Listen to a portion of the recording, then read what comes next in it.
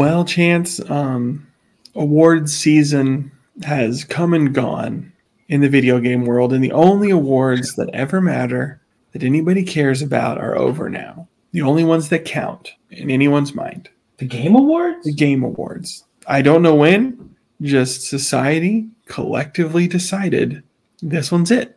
Well, but they really didn't, because no one actually cares about the Game Awards. You say that, but people sure do seem to care a lot. Like who? Like in a mad way. Well, but people will get mad about it. I'm just saying. Old Jeff Keighley seems to have earned himself a few enemies this go around. That's true. I mean, Jeff Keighley is an interesting fellow. He is, but I don't know if I'm interested enough to like learn more. I've as an avid G4 before G4 became mostly Reno 911 reruns watcher.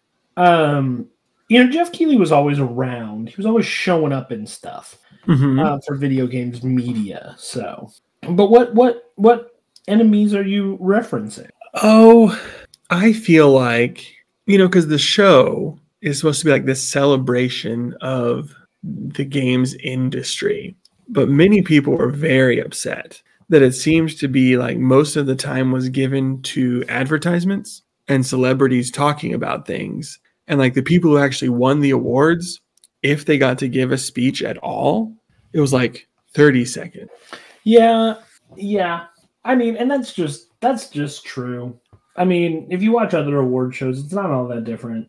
Which is true, but as a thing that's supposed to be like celebrating the industry, to be like that, I mean, let's be honest, much of video games by major companies are kind of gross in the same way, where it's more about ads and trying to get you to buy things than it is like actually the fun.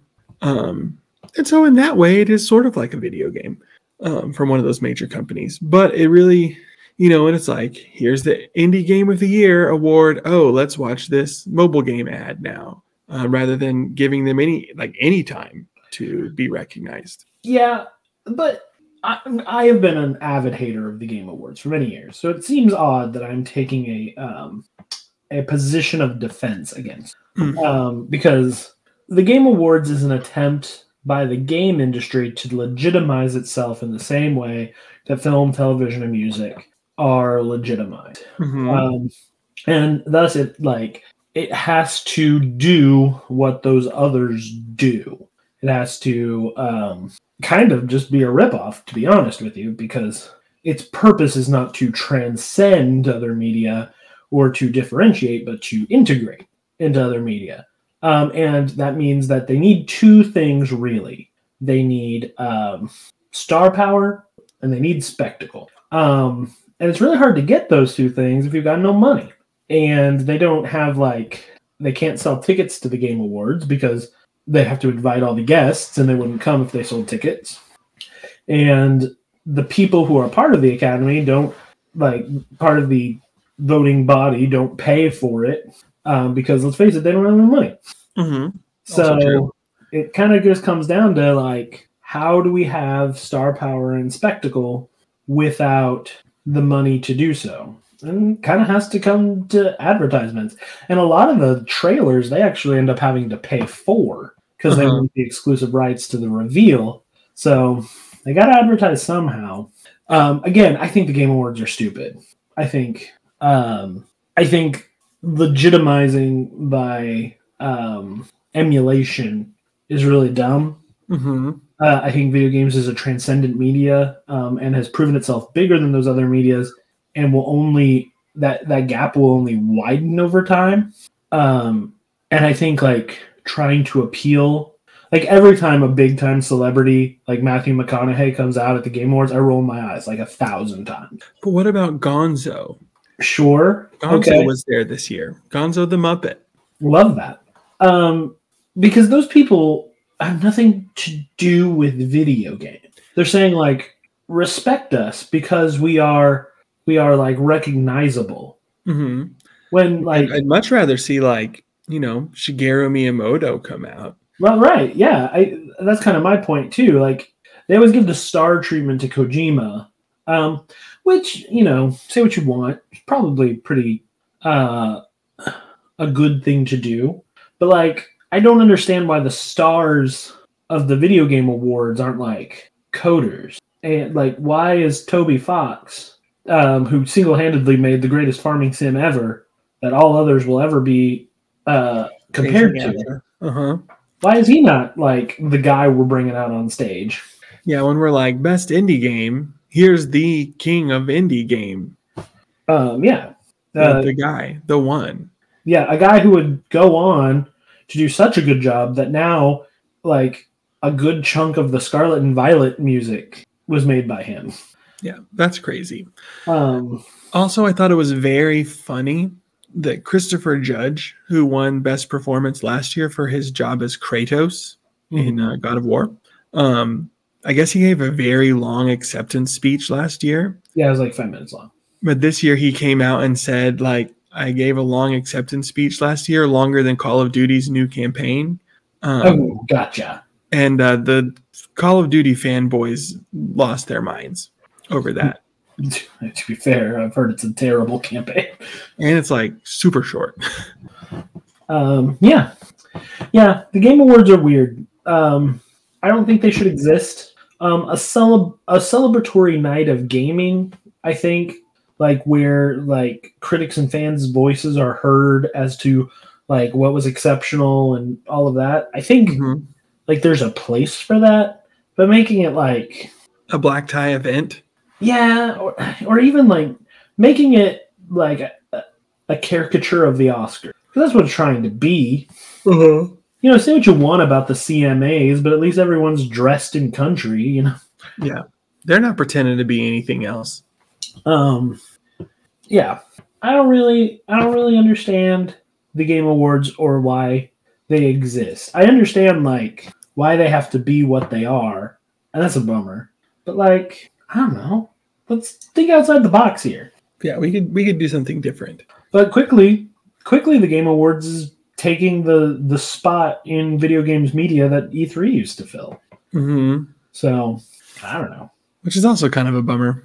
Yeah, it is. I did watch Summer Games Fest, which is also trying to do the same thing, and it just wasn't very fun. Well, isn't Summer Games Fest is Jeff Keighley too, right? Yes, it is, and it's not very fun. But that's enough about Keighley and all of his whatever. Yeah, I really wish we could just get past all this. Like, and I'm not saying like Jeff Keighley does a bad job or anything like that. I think it is great for what it is. Just like, I don't know, I grew up not being able to tell my interests to people who like had chiseled jaws because they would make fun of me for knowing what a Moogle is. Their loss, I say.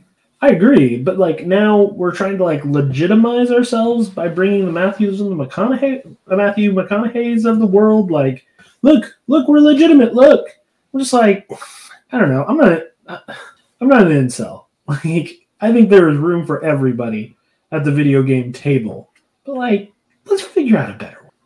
Sounds good to me. Now on with the show.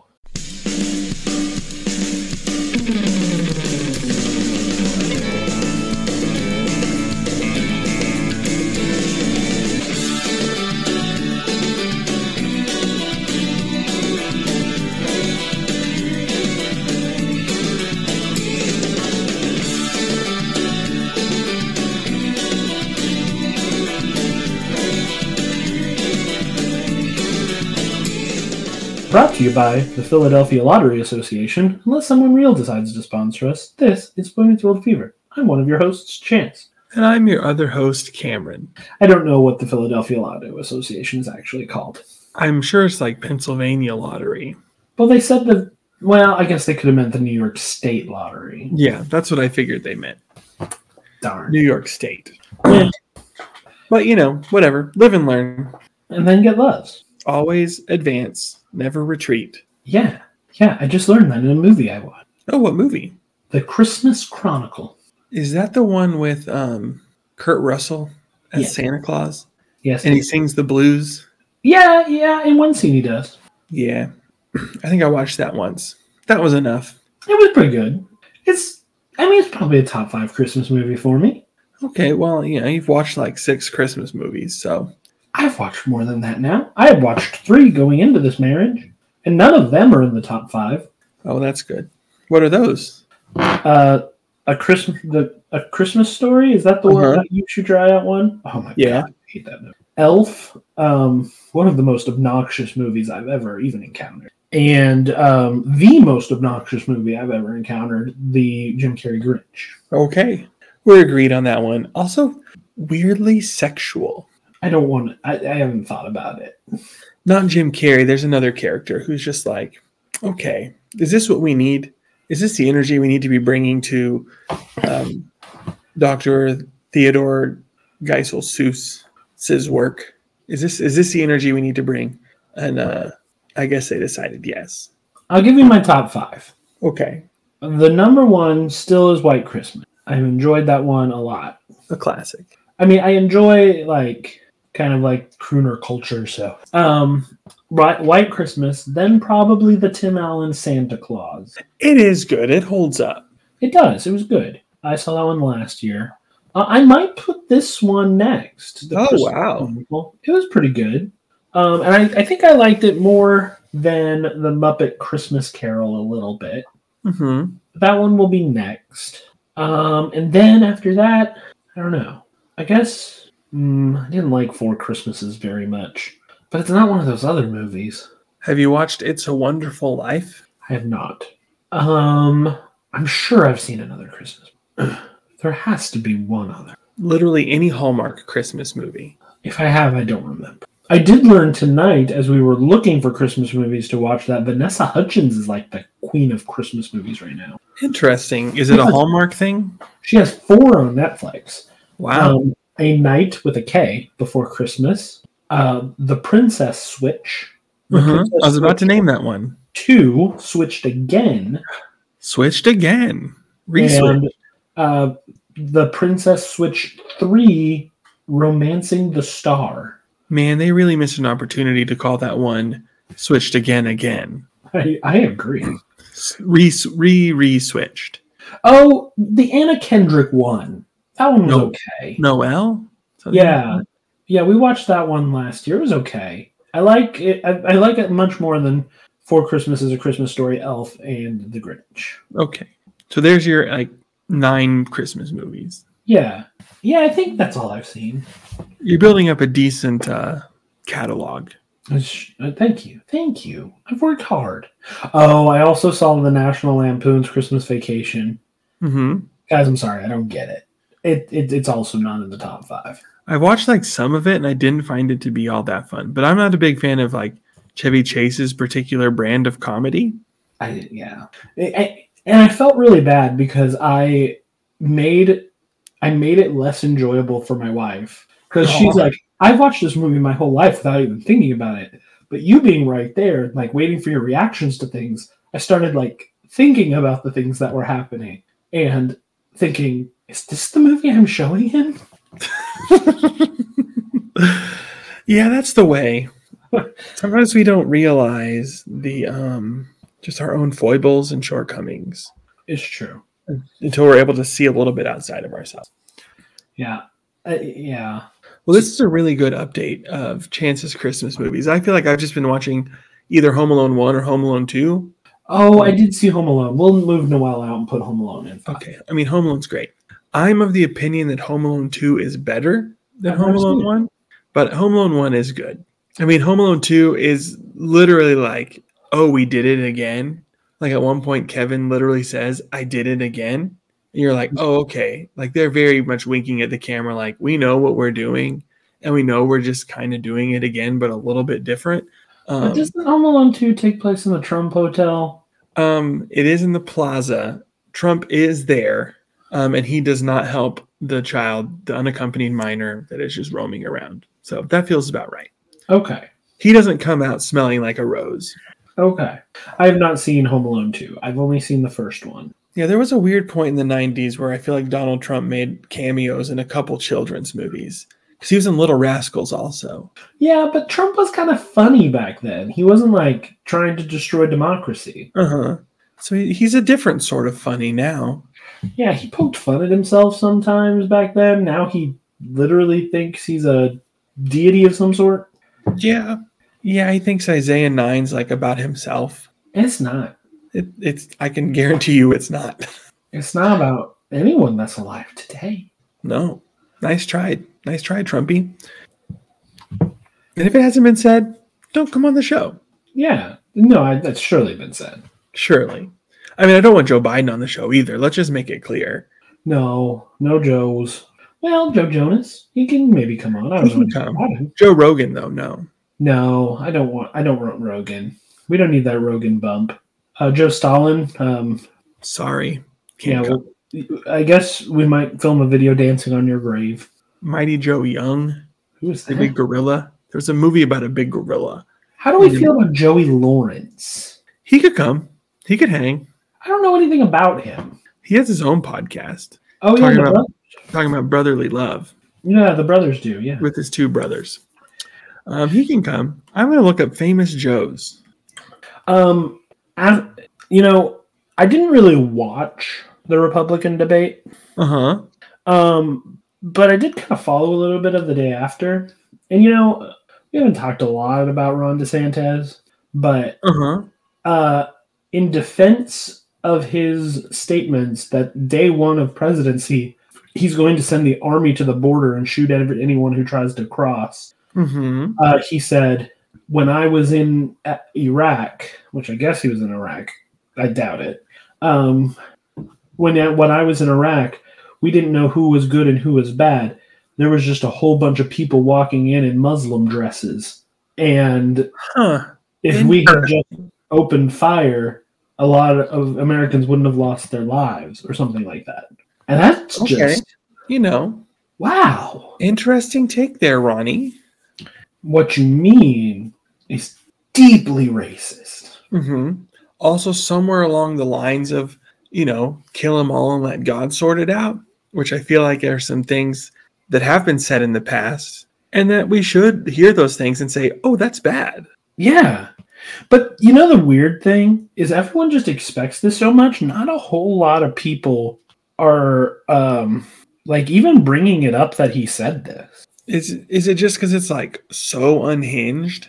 That, I mean, no, what can you do?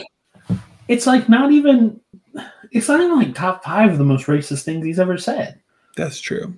Well, we're going to make a pivot here, and I've got a list of some famous Joes, and we're going to say whether they can come on the show or not. Some of them I don't know. So I'm going to go through the ones that I do know. First up, we have Joseph Gordon-Levitt.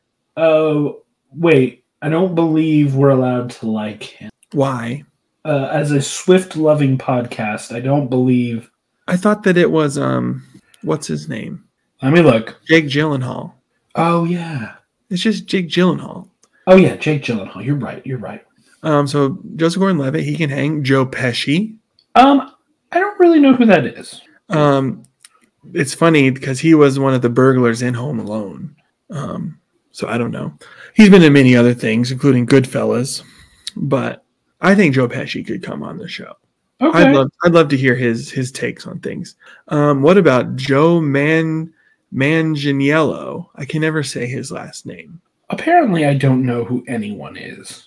Joe Manganiello. He was on How I Met Your Mother. He was also on Magic Mike. Okay. I think he also played Deathstroke on Arrow.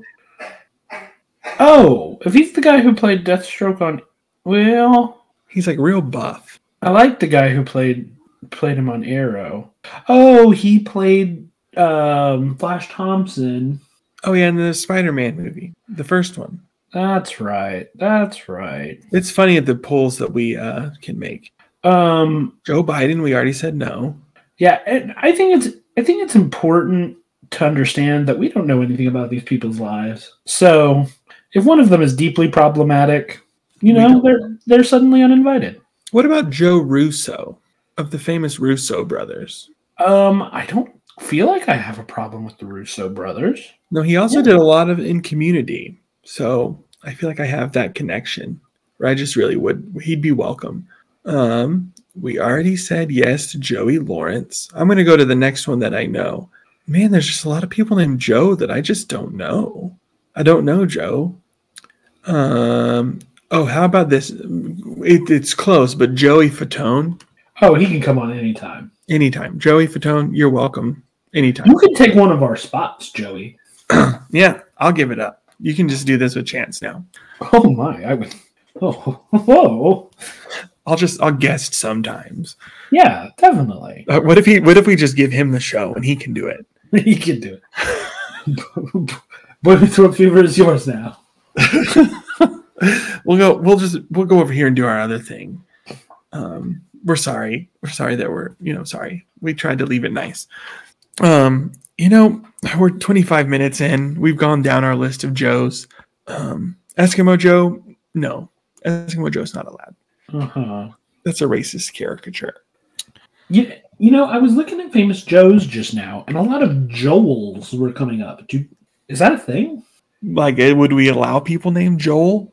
Well, I'm just saying, like, is Joel a derivative of Joe? Yeah. Joseph? I don't know. What about Jose? How do we feel about Jose? Oh my. I don't know, Cameron. I don't know. Okay, I think Jose is okay. Or Josue. There's sometimes there's people named Josue. This Joe Mangiani guy? Manganiello? Maybe. I would have loved to have seen an Agent Venom movie with him. That'd be cool because he was Flash Thompson. Yeah. Like, that just would have been cool if, like, they had done a Flash Thompson Agent Venom thing with him and I don't know, I just think it'd be cool. If we're opening the offer to Joel's, we can have Joel Cohen come on the show.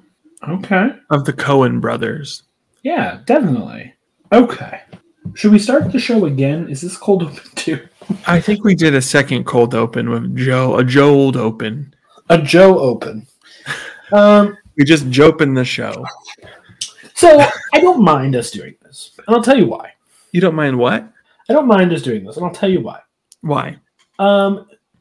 This episode is nostalgically nothing. No. But at the same time, I thoroughly enjoyed myself. I'm saying nostalgically. Like, it's not nothing like it's bad. Mm-hmm. But it's like, this isn't iconic. It's not like this is like a foundational episode of the show. It's not doing anything. No, and the plots are so paper thin and simple. Uh-huh. What are we going to talk about? Yeah, I'm really not sure. We're going to talk about. We're going to pick another name and just go down the list of famous people named that. Like this episode is good. It is inconsequential in every way, and we're done. So good night, true. everybody. So true, King. How do we feel about Phoebe Bridger? I'm just kidding. She seems cool. There is one thing I want to talk about with regards to Topanga. Uh-huh. So I guess let's jump into it. Okay, we will. So this is how Cory and Topanga got their groove back. So I will synop it, and then we'll get going. Cory and Topanga feel that they're boring. Sean's kind of a jerk about it and agrees. They decide to throw a party to show how fun and cool that they are. And Eric develops psychic powers. Like you do. He bumps his head. He develops the ability to see into the future. Yeah. When he sneezes. Obviously. These are not related in the slightest. No. So, which do we do first? The sneezing. Okay.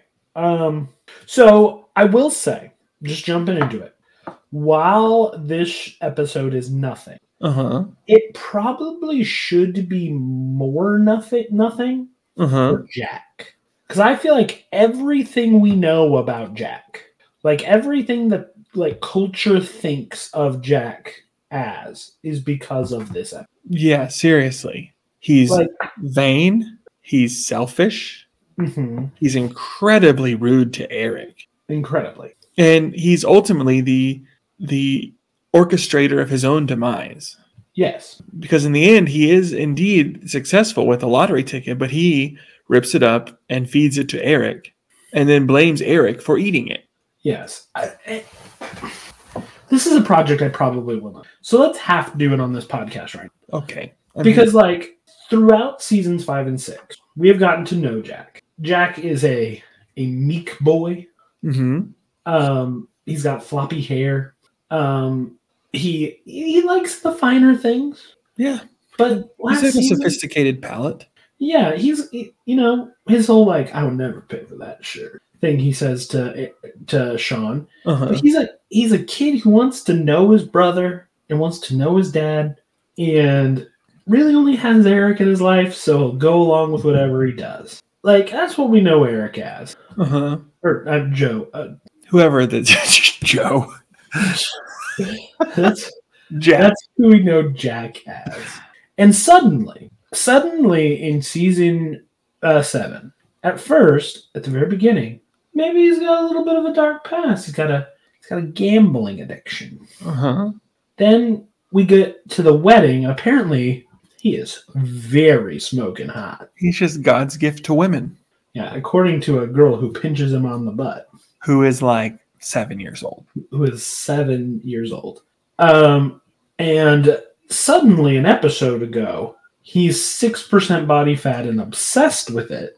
And now, well, I guess we can do Future Jack too. He's Future Jack. Captain of industry. Yeah, as like a captain of industry. But now he's just a bad person who lords over Eric. Uh-huh. What has happened? Yeah, I don't know. I don't know where that shift happened. Because this isn't the same Jack we've had for seasons 5 and 6. No, I would. The same Jack that we had when everyone was getting murdered in the school. And he was just kind of around, and it was funny and fun. Yeah, and he was kind of like the lovable dope. Uh-huh. Like, he's not as dumb as Eric, but he's a dope. He's like, Fifi! He was my roommate. I don't really know her. Yeah. Like Jack was the guy who wrote a term paper about spending time in China uncovering dinosaur fossils. You got pictures? You got nothing. You got nothing. Turns out his sister did it. It's true. He's a sad sack. He really is. And my thought, as I am just now thinking about it, is did this shift begin to happen with the death of Chet? Because we see Sean process the death of his father. And he goes off on a road trip to kind of reconnect with his dad's past. Yada, yada, yada. All of those things. But we never really see Jack process any of that. And so is he just like, with the death of Chet, he's just having like a complete rejection of that nicer part of himself in some way. Maybe this is some kind of reaction to he failed at getting to know his brother. He failed at getting to know his father. He failed in the relationship he was using to get over those things. So now he's got to like have all this machismo to protect him. Uh-huh. It's just a defense mechanism. Yeah, I guess so. It's just so weird. And so many people, including the cast of Pod Meets World, mind you, think that this is Jack. Mm-hmm. But it isn't at all. It isn't. It's been this Jack is a recent development. 3 times max, and never this bad. I mean, it feels so long because it's been so long since we first watched the Cory and Topanga wedding. Yes, that's true. Otherwise, it'd be like, this was like 5 weeks ago rather than like 4 months ago. Yeah, exactly. But Jack has never been greedy. He's never been like even the gambling story, which I would say is probably like the turning point for Jack's character. Uh-huh. Even the gambling storyline. He's a sad sack during that whole episode. He's worrying. He's nervous. He feels powerless. Yeah. Do you think it could have something to do with when he got fired from the student union because he wouldn't suck the rich girl's toe? Oh, I forgot about that. Yeah, he's just like, there is no justice in the world. In the previous episode was when he had like or maybe I don't know how long ago, but with the Eric and the monkey and giving the money, and it seemed like he was kind of having this moment of like realization.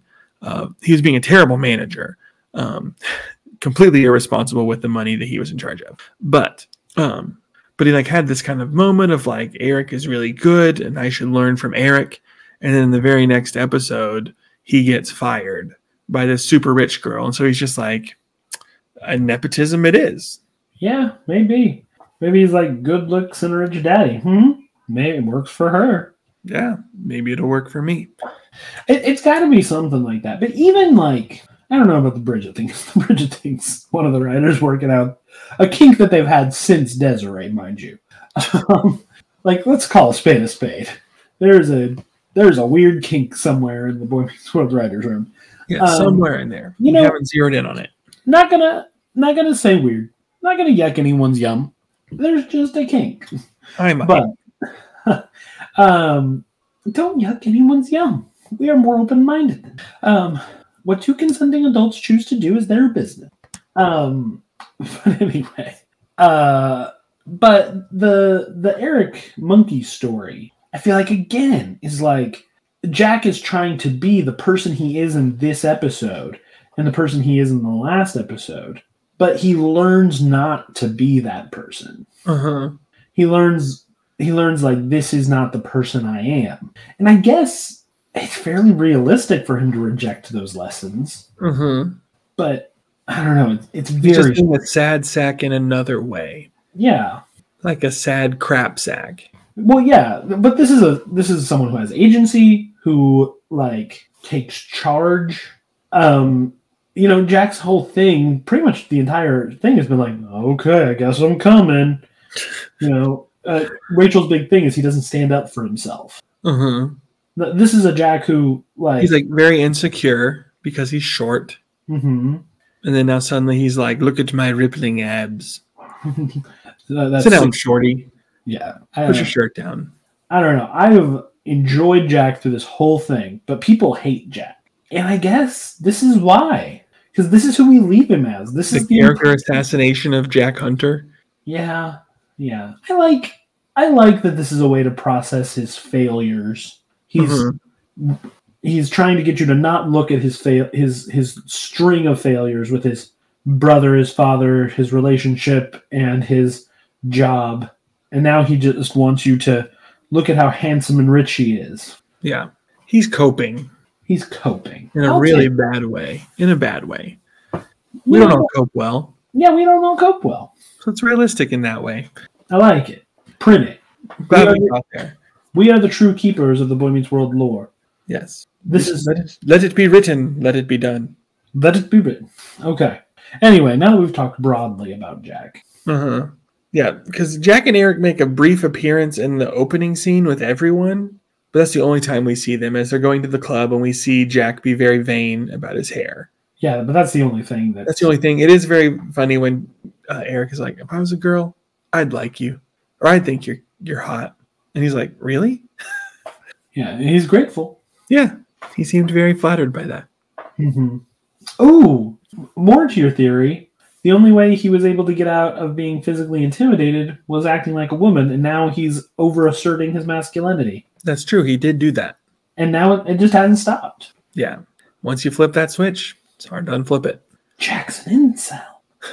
Anyway, let's not go there. Let's not. But yeah, in their story, we hear Eric bump his head. And so he comes out and he's like, Jack, make it better. And he's like, how many times have I told you, like, kissing a boo-boo doesn't make it better? Yeah, Eric says, this boo-boo feels different. It feels special. And Jack is pouring cereal and Eric sneezes into it and blows it everywhere. And he's just like, you're going to pour milk in your cereal. Jack's just like, not anymore. So he's going to like clean up. And then he's like, no, when I sneezed, I saw a vision of you doing that. I have powers. Yes. And then he's like, there's a factory fire. And then the TV says there's a factory fire. It's a name drop, though. The Peterman warehouse is on fire. Oh, the Peterman. That's true. I knew that sounded familiar. The Peterman warehouse is on fire. What? Or Peterman.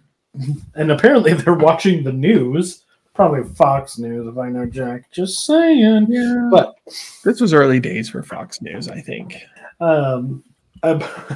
This just in, the Peterman warehouse is on fire. And he predicted that. And so he's just like, I have powers, I have a gift, so I need to sit down and figure out why God gave me these powers and not you. Yeah, well, and at first Jack does his sad sack thing. I'm like, no, I don't want to see where this is going to lead us. But he does not stay a sad sack. No, because Eric sneezes and says 3 numbers. And he's like, that's my Nana Boo Boo's measurements. She is hot. Yes. He does the hand motion through the air. Yes, like motioning an hourglass. But then the news comes on and says like the lottery is $4 million, which feels like chump change compared to the lotteries these days. I guess that's true. It was like the Powerball is $1 billion. 96,000. Yeah, 96,000. That's a good. If I won the lotto tomorrow, you know. Mm-hmm. All right, stay broke then. We only joking. Stay broke then. If I win the lottery. Sorry. Anyway, That's a great number. it is. Just loved it. In the pool, it's great. But then Jack realizes that those are lottery numbers. And he's like, but we need 3 more. And so he has this plan to make Eric sneeze to get the lottery numbers. So he straps the helmet on him and takes him off to go buy the lottery ticket. Yeah, and he's throwing pepper in his face and insulting him. Yes. He calls him a jackass. That's so rude. He's like, sneeze, jackass. What is happening? Yeah, I am firmly on team I hate Jack. I hate Jack in this episode, yeah. You can't not. No, you can't not. So he's trying to get him to sneeze, and he's like, someone's in danger. Like, we have to go find them. And as he's leaving, he like sneezes, and he's like to this woman, and he's like, he's cheating on you. He's like, what? He sneezes again. He's going to rob this place. You're a bad man. You're just a bad guy. I like Eric in this one. Yeah. I mean, you kind of have to, honestly. Yeah, because I mean, his counterpart is just so terrible. I mean, the story is kind of like the pure innocence of a child versus like the corrupt machine. Yeah, the corrupt machine. Which, whatever. Whatever. Yeah. So they're in an alleyway. Eric's like, someone needs help here. Someone does. And we're gonna find it. And Jack's like, I need help. Help me. Give me the numbers. And Eric's like going off to go like find who he needs to help. And Jack takes him and is like, give me those numbers. He's like slamming his head into the Jack assaults this man, like not like in a fun like Cameron's got a snack I really want. I'm gonna like twist his arm in a way that makes it hurt, so he'll give it to me. No, he is slamming a man's head into a dumpster. Helmet or not cool, Jack. But then Eric is sneezing and he gives up the numbers. Yeah, he sneezes the rest of the numbers, and then he realizes Jack isn't, or no, the person who needs help, who's needed it all along, was Jack. And then a homeless guy comes out of nowhere. It's just so strange. What's happening here? I don't know. And the weird thing is, as the homeless man walks over, they turn on the da da da da da da da da, like the serious music. It's like, Jack, look at what this lottery's already done to you, and you haven't even won it yet. And there's this magic homeless man who's like, listen to him, Jack. He's reaching out to you. What is happening? Yeah. Why? Jack, I mean, it should say, Jack, you should go to jail. A policeman should have come and arrested him for assault. For assault. And then Eric goes and buys the lottery ticket and wins the lottery. Yeah, no joke. That would have been great. But yeah, Jack's like, you're right. All I could see was the money in front of me. And I forgot about everyone that would be in my way. Oh, well, gotta go buy the ticket. What is... Jack, no. I mean, if I had the lottery numbers from a psychic, I would do that too, but not necessarily the character of Jack. What is this episode? What is this? And you wouldn't slam a man's head into the dumpster to get the lottery numbers. Well, no. So you wouldn't be in this situation. I just don't know what this is. Like it's not even nothing.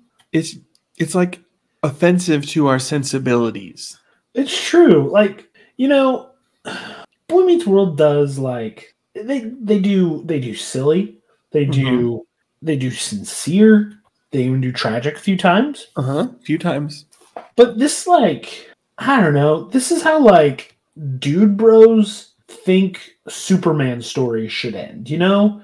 It's like, Man of Steel, could you fly as fast as light? Like, chop him in half with your arm. Uh-huh. And it's like, because that's real. That's what they would really do. And it's like, okay, but that's not enjoyable. It's not like fun. No, if you want that, I guess you can watch The Boys. I've not seen it. Me neither, but there's, it's got the evil Superman. Yeah, but it is kind of that, right? Like that whole like Jack wouldn't really change. Why would we put that? That's not real. It's only cool if it's real. It's like, but it's not real. He's literally sneezing and telling the lottery numbers with a magic homeless man. Reality's so far out the window. So I just don't know. Like, and also it's not real because that's not who Jack is. That's not who Jack has ever been. So, I just don't know. Like, in universe, this is insanity. But like the fact that someone put it to paper and was like, this is it. This is the one. This is the Emmy episode right here. And then there's one more scene with Eric complaining to Jack like it's funny. Like, it's so hilarious. Like, Eric, he's like a nagging wife after his husband got home late. So funny. And then it's just all forgiven when he's like, I'll give you half. He's like, and they're just like, oh, okay. Which, if someone offered me $2 million, I'd probably be over it. Yeah, there's a lot I could get over. But, and then they announced the lotto numbers. Jack rips up the ticket saying it's useless, you're useless, shoves it in Eric's mouth. And then it's just like, and here's the Philadelphia lottery for $4 million. And Eric's just sitting there chewing as they say the numbers. He even eats another piece of the paper, which I guess is supposed to make it better, but it doesn't. It doesn't, because then Jack is mad at Eric for eating the papers that he put in his mouth.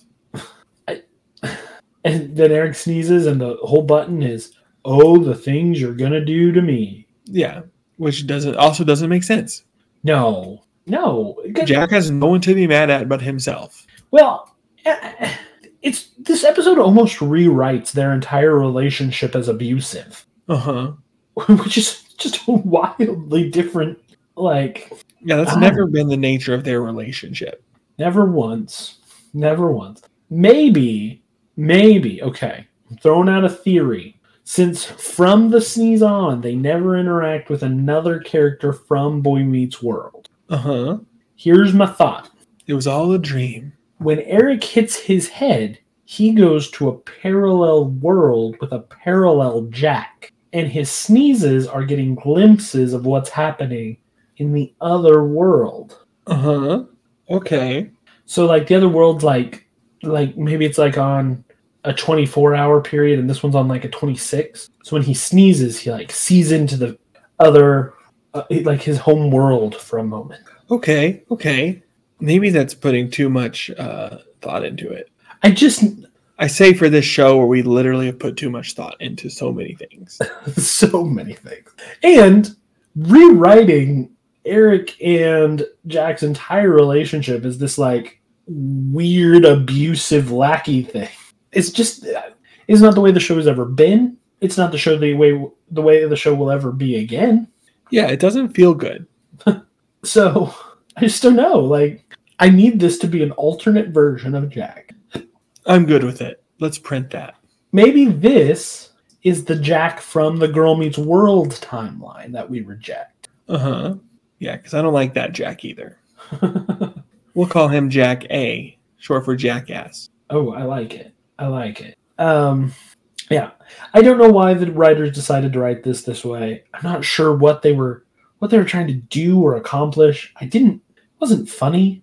No, it didn't make sense. Justice for Jack Hunter. Justice for Jumbo Jack. Jumbo Jack. We love Jumbo Jack. We stand Jumbo Jack. Yeah, this Jack in this universe was never Jumbo. So he never got that humility he needed. He was just too powerful. Yeah.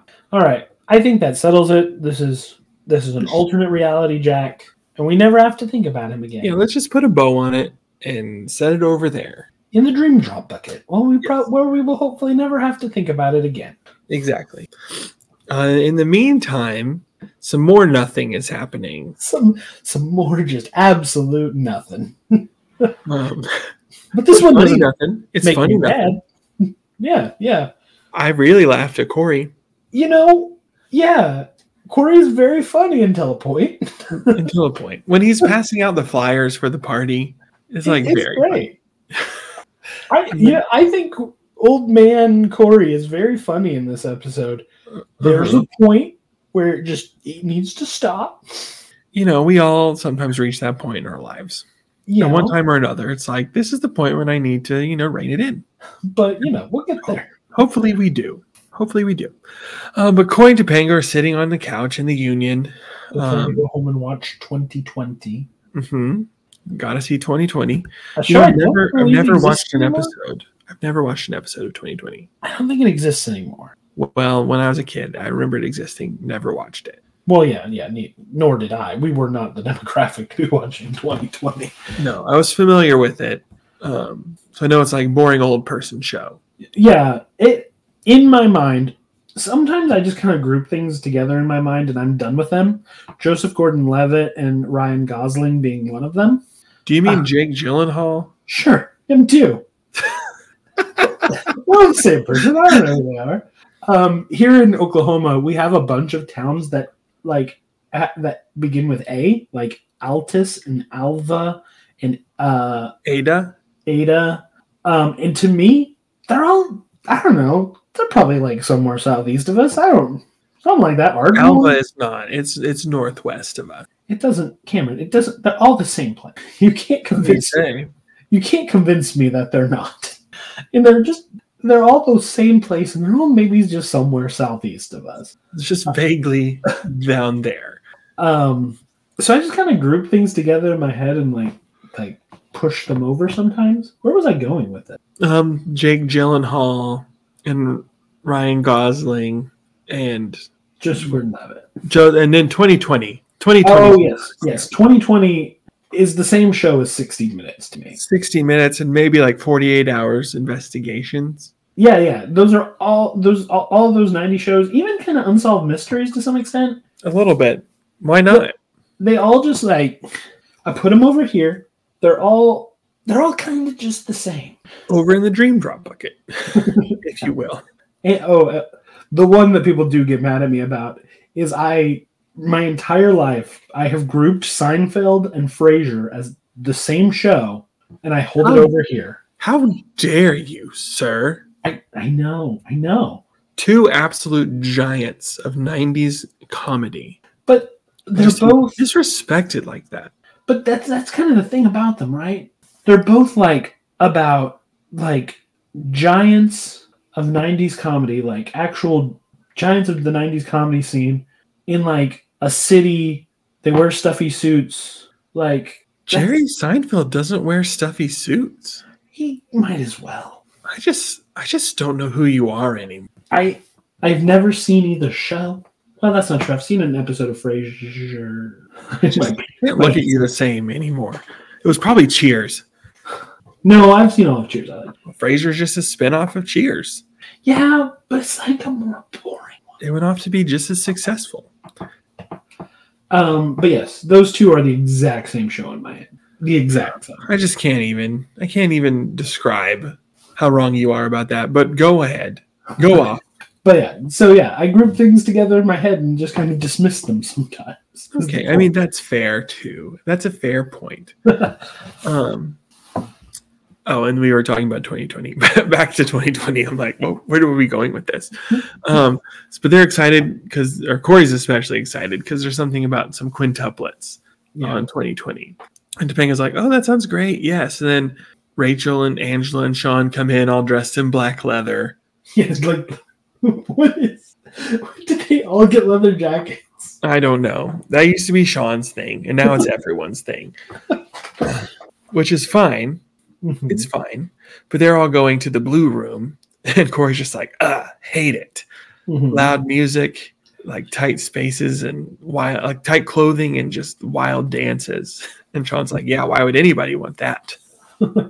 Yeah, and that Topanga's a little hurt that they weren't invited, but Cory's not because he wouldn't want to go anyway. And yeah, they got 2020 to watch. Yeah, so like we could tape 2020. He's like, it's not the same. It's not as good. Ridiculous. Valid, but ridiculous. Valid. Especially in those days when it was literal tape. Yeah, it's like true. If it was a DVR, like that's no big deal. Yeah. You probably already got that set to record anyway. I mean, it's one of those weird things though, where like there's like non-narrative things. Like I have hate watched the Game Awards for the last like 5 years. We've established that, yes. Yeah. I didn't watch it this year, and I didn't go back to like re-hate watch. No. It wouldn't have been the same. Because then you're like going out of your way. Yeah, exactly. I'm not going to go out of my way and do this thing that I don't enjoy. So, I'll begrudgingly do it in the moment, but that's it. I'm just saying, I kind of felt Cory's point. Said that. Makes sense. It makes sense. But then Sean's like, well, that's okay because it's not really your scene anyway. Mm-hmm. Which if someone said this isn't your scene, like you don't have to go, my response would be, thank you for understanding me as a person. Mm-hmm. And like not expecting me to go to this place. But Topanga especially is hurt by this. Yeah, because she doesn't want to be an old fuddy-duddy. Mm-hmm. Which they've kind of been, the joke has been since third season that they're the old couple. That was the first reason that they broke up. Yes. So I don't know. Since you were about 14 years old, you've been an old married couple. Mm-hmm. Yep. About 3 or 4 episodes into you dating, you've been this way. Yep. And a season that it's been very funny to listen to Pod Meets World talk about season 3 because every episode they're like, Topanga, when did you join this show? Where's she been? And she's got a whole joke like, I don't know what. Cory may as well have been married to, the girl who plays Kristen, the girl who's like in love with Cory in the Disneyland trip. Yeah, like she's been in the show just as much as I have. Seriously, it's so funny because that's something you and I always say, and we're told we're wrong about. Like Topanga's not a main character in the first 3 seasons. Everyone's We've noticed and noted. And people are always like, that's not true. Did you even watch the show? Yeah, that's the problem. That's the problem. But now, like, hearing them make the exact same jokes, like, because they covered the Disneyland episodes just this week, and one of the things that Eric Will Friedle says is he's like, this would be so much more impactful if you were in the show. I know, I'm saying. So it's very funny to just hear their agreement with us. It feels a little vindicating. Yes, it does. After some of the crap I've taken on Facebook because of my correct opinions about Boy Meets World. Not opinions, my correct observations about the facts of the show. It's true. I am not kidding. Like, if you take the first 3 seasons and you put all of Topanga's appearances together, I bet Minkus still has more screen time. Probably, yeah. Because Topanga's in 3 episodes of season 1. She's in 4-ish, but only for seconds in season 2. The Who's Afraid of Cory Wolf and the 7 Minutes in Heaven closet scene are the only ones where she's like prominent in season 2. And in season 3, she's in probably like half-ish of the episodes. Less than half, let's be honest. Yeah. Less than half. And in a lot of them, like Hometown Hero, she's relegated to just someone who follows Cory around. Yeah. I'm just saying, like, Minkus is in every episode of season 1. For real. So I bet you by the end of season 3, Minkus has more screen time than Topanga. That'd be interesting to measure. I don't want to do it, No. But if someone wants to, that'd be pretty cool. I might bring out a timer next time I watch. Yeah, we'll see.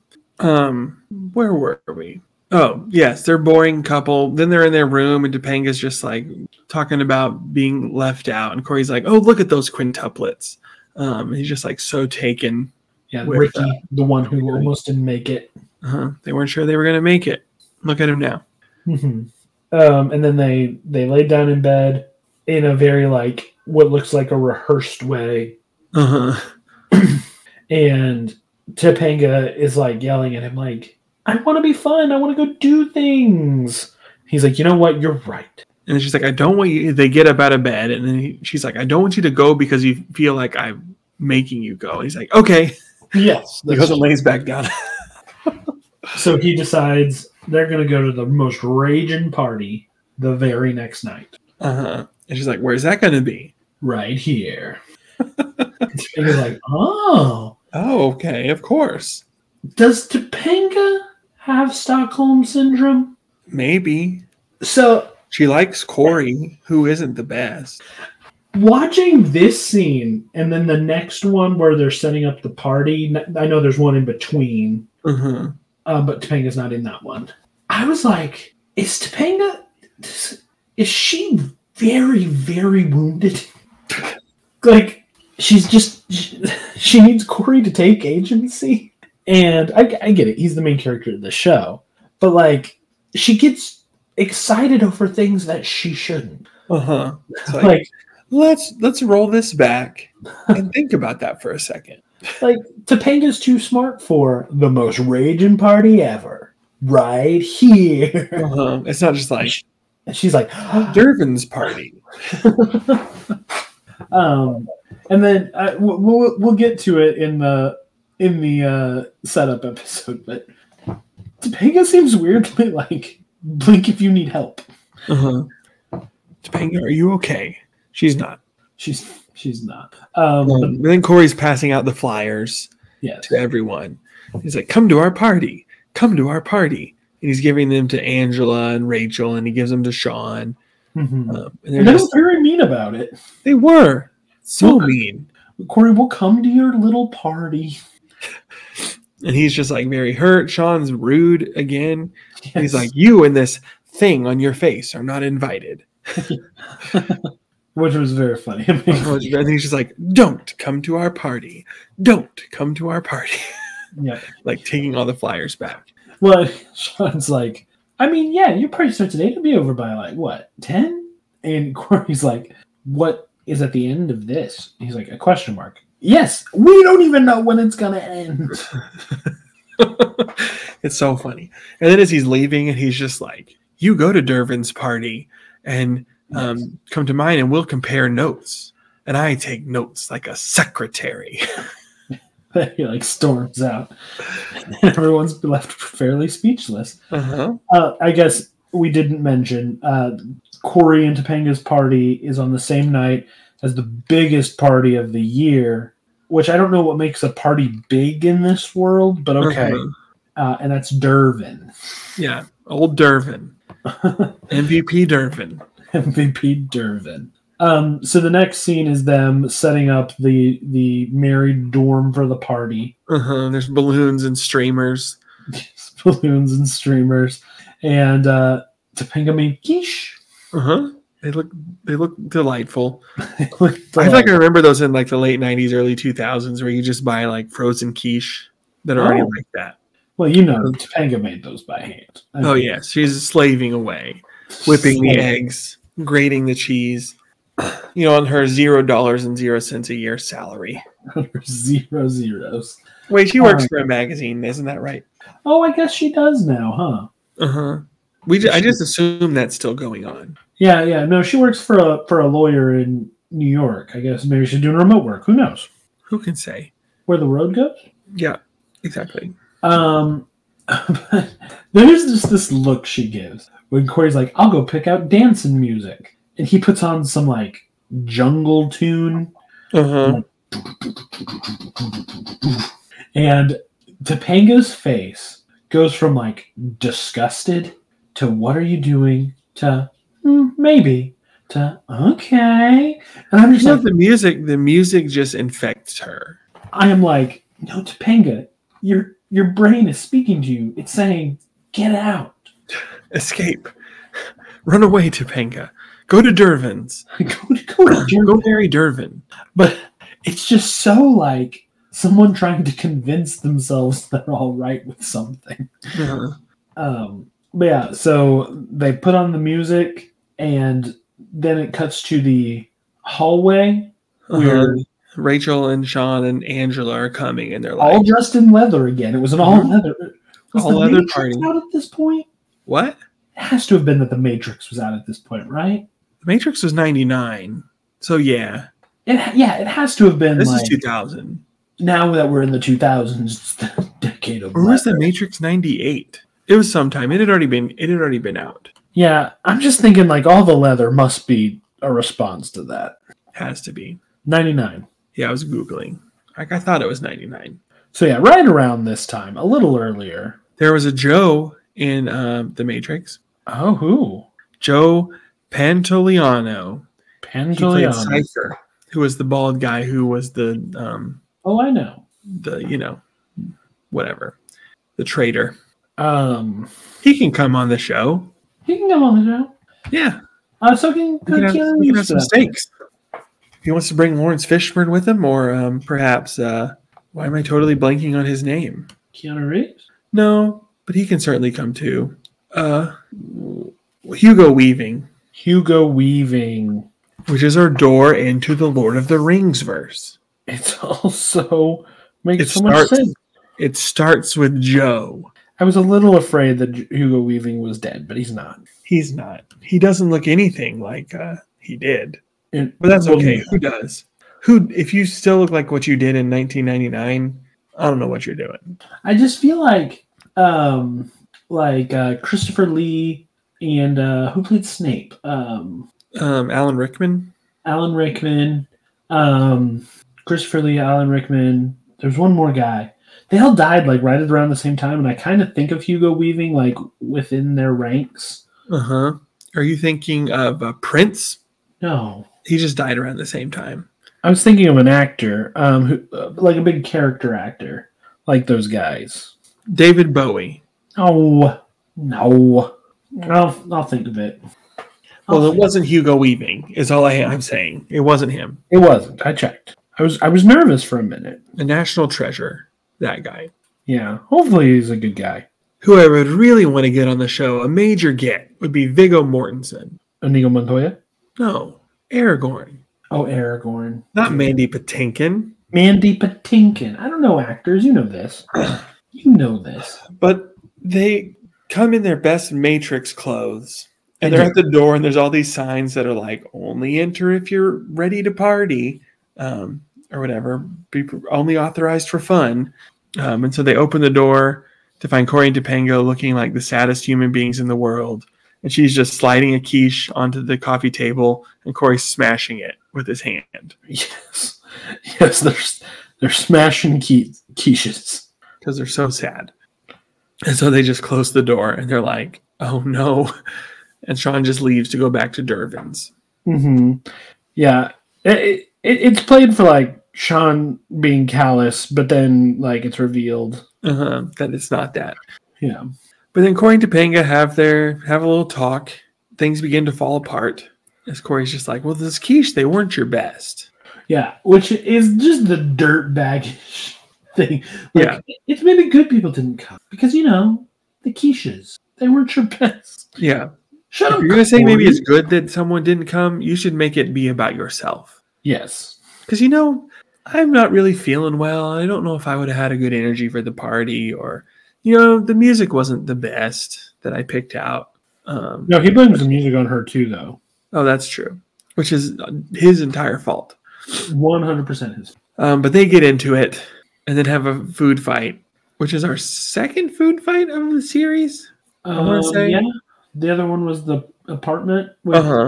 Yes, we love a good food fight here on Boy Meets World. Yeah. And then they very effortlessly rip the sleeves off of each other's clothes. Yes. Almost as if it was planned. And she's like, Cory, this was a nice blouse. He's like, yeah, now it's a ripped one. It's a ripped one. Which was very funny. And then, of course, as we all saw the situation progressing, they start making out aggressively. Mm-hmm. Yeah, they find seeing Topanga's shoulder gets them a little hot and bothered. Uh-huh. I mean, she's usually so buttoned up. Sean Connery. Sean Connery, there it is. You're right. I just like that for the last several minutes while having this conversation, you've been Googling people that died. I'm like, I know it's one of those. They were like in their 60s and 70s, and they like all died like late 2010s. About 2015, I want to say. Sean Connery was 2020. Oh, he was 2020? Mm-hmm. I feel like Alan Rickman was about 2015. Yeah, somewhere in there. Everyone was like, 2015 is the worst year. And it's like, 2016 is the worst year. And it just kept going, and then 2020, and we're like, okay, we're going to stop. Alan Rickman was 2016. When was Christopher Lee? This is important. It is important. I want to say Prince was 2015. So was Christopher Lee. And David Bowie, I want to say, too. Those are very sad. Don't get me wrong. As a music guy, I was very sad when both of those people died as well. They just weren't who I was thinking of. Right, because you were thinking of actors. Yeah, which Bowie wasn't an actor. I was thinking of like prominent kind of like sci-fi character actors. Uh-huh. That would be them. Sean Connery is more of an action movie guy, I want to say. Yeah, Hugo Weaving and who played Commissioner Gordon in Batman? The Gary Oldman? Gary Oldman. I feel like they're kind of contemporaries of those two as well, of those three.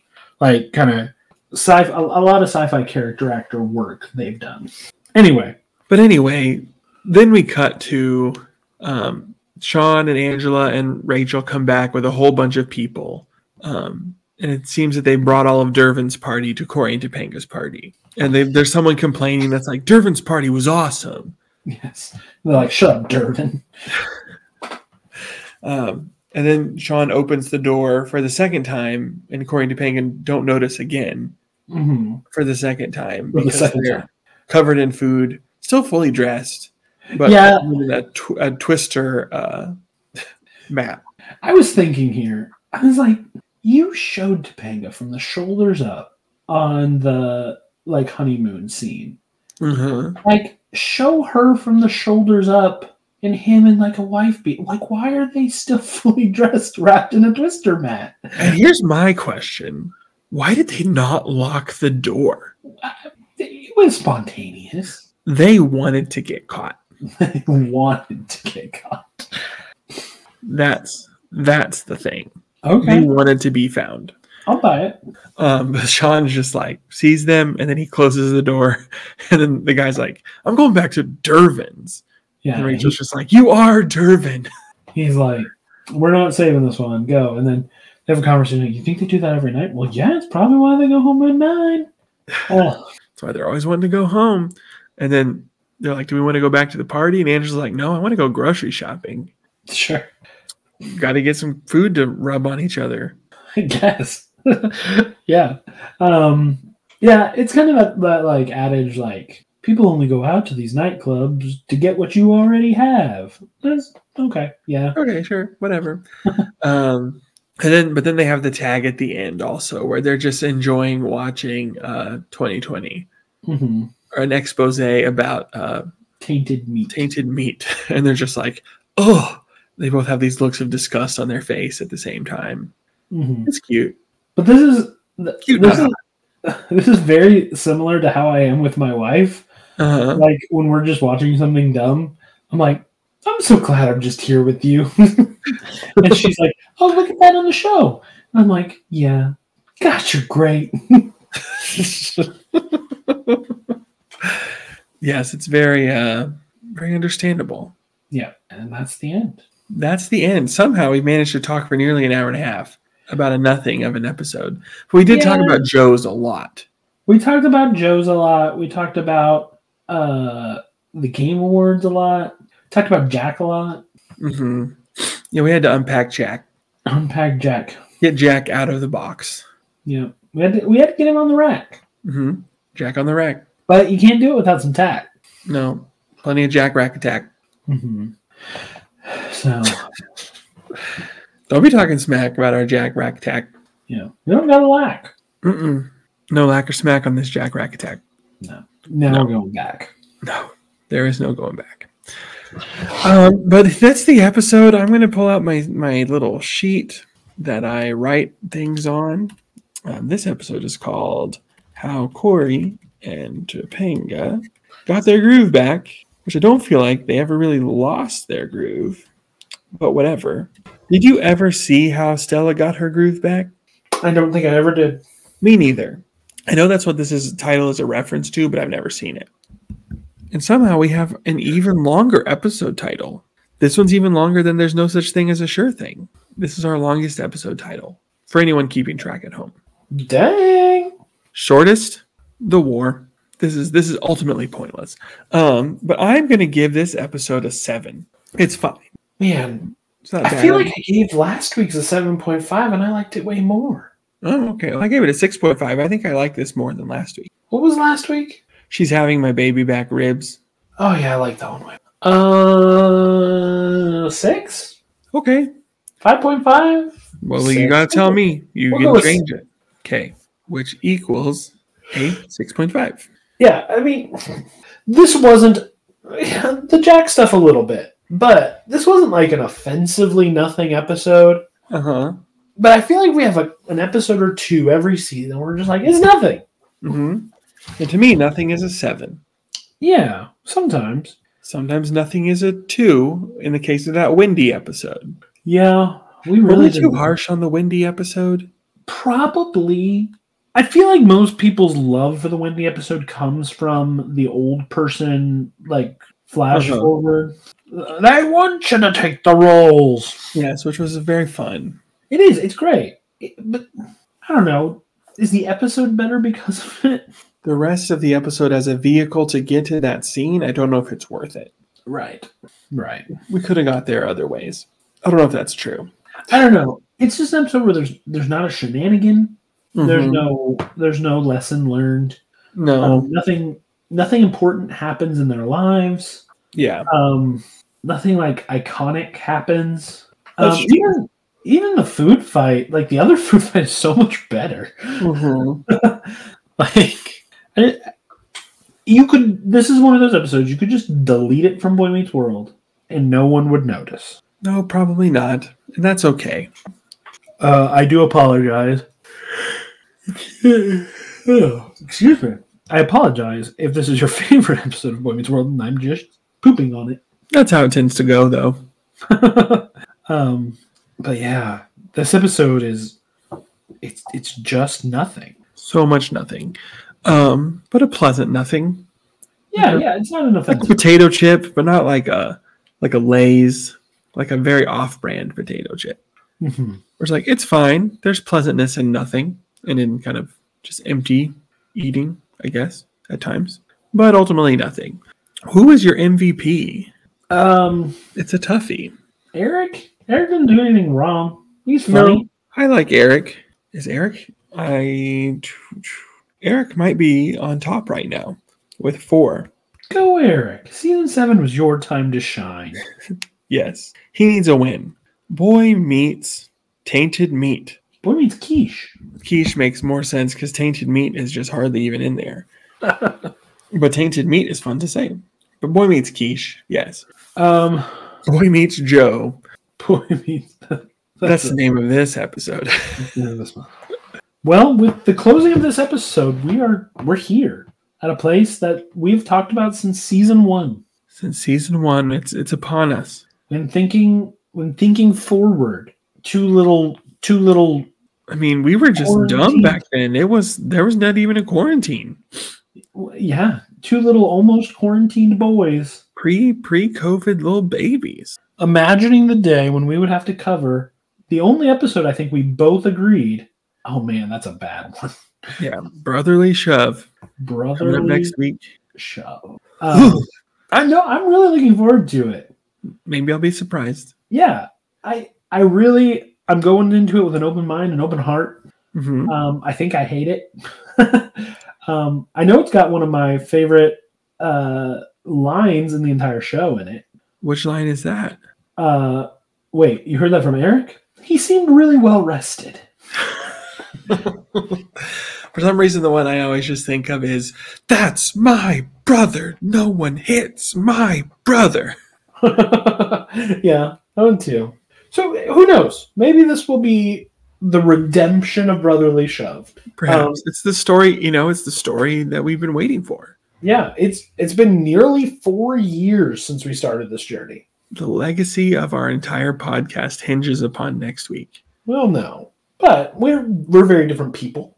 I probably had not seen the episode in about a year when we started. So it's just been a really long time. Yeah, so it's probably been half a decade since I've seen that episode.